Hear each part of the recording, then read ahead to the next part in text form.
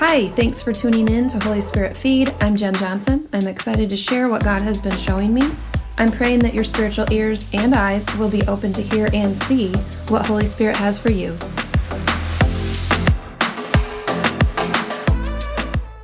I've titled this podcast, Behind the Veil. So today I'm going to share a dream the Lord gave me and give interpretation and discuss this idea of being behind the veil.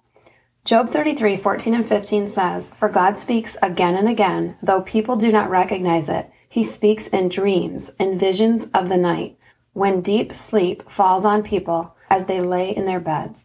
God can speak to you in a dream, so be aware of it and open to Him giving you a dream to communicate something to you. So in the dream, I was with my 15-year-old daughter and my husband, and we were in a school auditorium. There was a lot of chaos, people doing all kinds of activities, having parades, lots of things going on. So my husband and my daughter and I were holding hands in the middle of all the chaos, and we stood tall with our arms held up together in the air, almost like a victory stance, like in the Olympics. Then it was just too crazy, so we decided to go to the edge where there was a red curtain, and we slipped behind the curtain and stood on the steps, like that stage area, still holding hands and holding our hands up, but out of the chaos. So that was the end of the dream. As believers, we are in this life helping others come into relationship with Jesus, helping them step into their own victory in Christ, if they choose to. And we need to stand together in unity and be of one accord. In the dream, we were standing amidst the chaos, but in unity, in victory.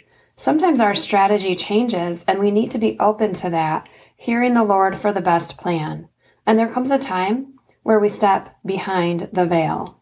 This is Matthew 27, verses 50 through 52. This is when Jesus is dying on the cross. When Jesus had cried out again in a loud voice, He yielded up His spirit. At that moment, the veil of the temple was torn in two, from top to bottom.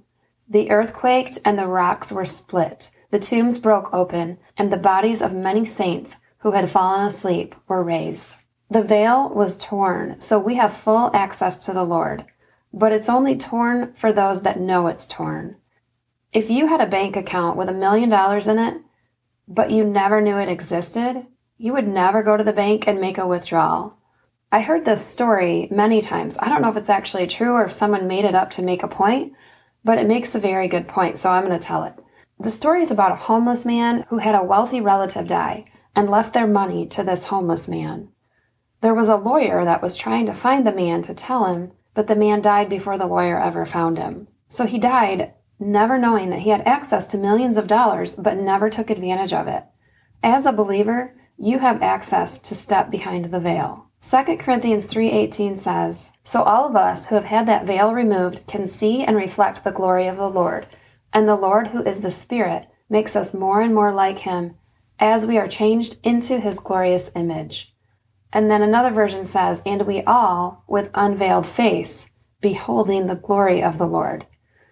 So we go to the secret place and commune with the Father in the midst of the chaos. The Father is waiting behind the veil for you. Do you need a break from the chaos, from the crazy, from the rat race?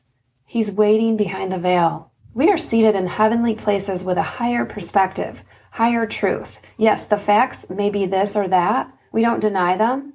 Maybe a diagnosis, maybe a lost job, maybe a relational problem in your life. But the higher truth is what the Father says, what the Word says, what the blood of Jesus says. Hebrews 12:23 through 24 says, "In joyful assembly to the congregation of the firstborn enrolled in heaven, you have come to God, the judge of all men, to the spirits of the righteous made perfect, to Jesus, the mediator of a new covenant, and to the sprinkled blood that speaks a better word than the blood of Abel." Did you know that you are enrolled in heaven? And heaven never goes virtual or just 2 days a week in person. Heaven is in session all the time. I love it. The verse says Jesus' blood speaks a better word than anything that the world is speaking.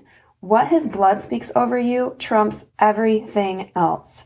If you want to agree with Jesus, then start speaking a better word over yourself. That you are unshakable, that you have a higher perspective, that there is a higher truth over you, that you have the mind of Christ, which leads me to the next point, your thoughts. Get your thoughts out of the gutter. That usually implies something else, but in this case, it applies. Think from the higher place. In the chaos, take the time to slip behind the veil, to get the higher truth, to step up. Revelation 4:1, this is John speaking. After this I looked, and there before me was a door standing open in heaven, and the voice I had first heard speaking to me was like a trumpet. Come up here, and I will show you what must take place after this. God says the same to you. Come up here. I'll show you. Does anyone want to know what must take place after this? I just heard a speaker on a podcast say they had prophesied at the beginning of COVID that this was a setup or preparation for the church for what was coming next. Not that the Lord caused COVID, He didn't, but He was using it to prepare us so that we would be ready to stand firm and continue to preach the gospel in the midst of turmoil and chaos or whatever future circumstances come our way. I want to know what must take place after this. I want to be prepared to continue to bring the kingdom everywhere I go. But it would be helpful to know what's next, right? In the dream, it just ended. We didn't come back after we went behind the veil. But for us, we go behind the veil, get that higher perspective, and we bring it back. Your will on earth as it is in heaven. You are the conduit for His will on earth. So bring that higher perspective back and share it with others. Not everyone has access to get behind the veil. Just like at a concert. They used to have these big events called concerts with lots of people really close together, not social distancing, and having a lot of fun listening to music. Anyway, if you had a backstage pass at a concert, you could go meet the band afterward. You know who has access is those that know the band, the main attraction, the featured act. We have a backstage pass because of our relationship with Jesus. Why would you go to a concert and then leave without going backstage to meet the headliner in person? He is the main attraction. The distraction and chaos of the world is not where it's at.